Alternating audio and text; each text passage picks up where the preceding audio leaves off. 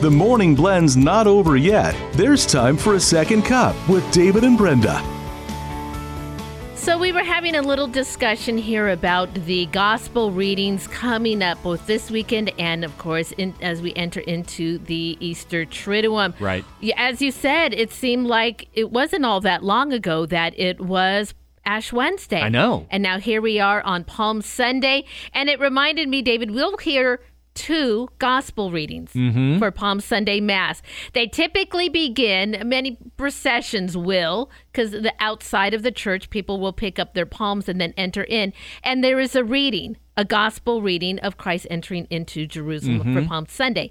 Then, as we begin Mass, we sit down for the first reading. We'll have the responsorial psalm, second reading, then the reading of the Passion. Right. And so that's the second gospel reading that happens on Palm Sunday. So I thought on today's Second Cup, we'll spend a few minutes talking about Palm Sunday itself, some things to remember and make sure we do, and then a little to-do list as we enter into Holy Week. Yes. For Palm Sunday, the Passion reading, typically audience participation, right? That's right. Yeah. We get those lines of crucify him. Yeah, the crowd. Yes, we are the crowd. The crowd. So I always kind of watch and wait for that.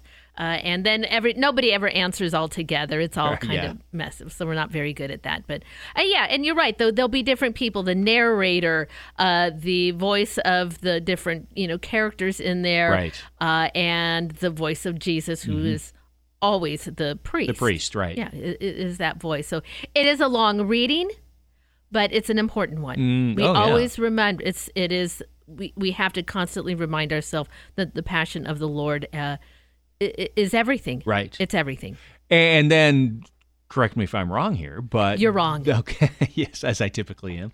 The Passion is also read on Good Friday. On Good Friday. Yeah. You're right. We do read that again also. So, but let's enter into this in a nice, entry kind of a way. We are having Palm Sunday. Now, here are some things to remember for Palm Sunday. First of all, kids, when you get your palms, Christian and Ashlyn, if you poke your neighbor or your sibling with it, yes, your parents are going to take it from you. They're not meant for sword fighting They in are the not pews. sword fighting. They are blessed items, Yes. which means we need to handle them respectfully. So that was my rule.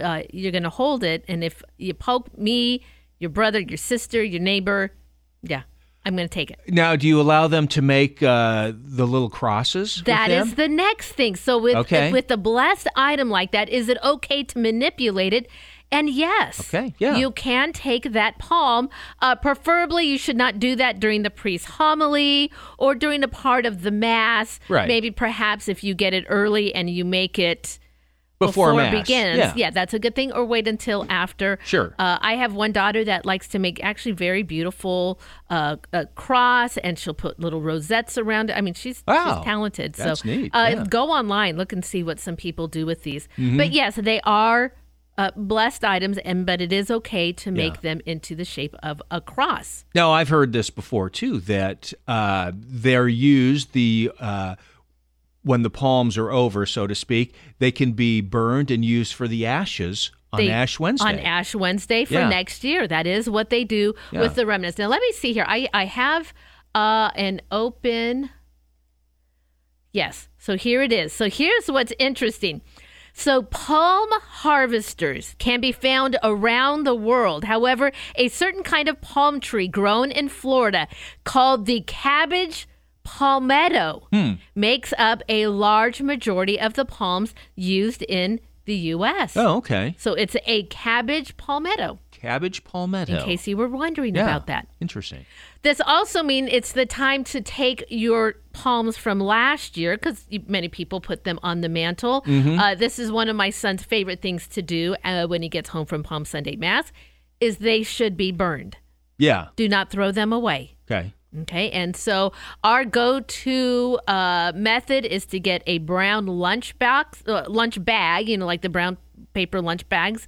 You put the palms in there, take it outside, and light the bag on fire, and it takes care of everything. Because palms tend to go out. They don't, burn real nicely. So those are some things to remember. Yeah, because they're kind of green. Yes. Yeah, right. They are. All right. And then the last thing I want to let you know, that's, of course, Sunday. It is a day of rest. We're rejoicing because it is Palm Sunday. Monday, Tuesday, and into Wednesday, those are the days to prepare for the weekend. Mm-hmm. Do your house cleaning, do your shopping, run all of your errands. Get it all done, as those are days of preparation. So that way, when Thursday comes, you are ready to enter into this Triduum. It's kind of that mini liturgical season. Right. With being able to just focus on being present in prayer during that time. And then Easter. You can have some time on Saturday to do that also. So that way you're ready to celebrate Easter. There you go. Maybe dye some eggs too. That's right. I forgot about that. Easter eggs. That's right. So we pray that you have a very blessed Palm Sunday and you enjoy today's Second Cup.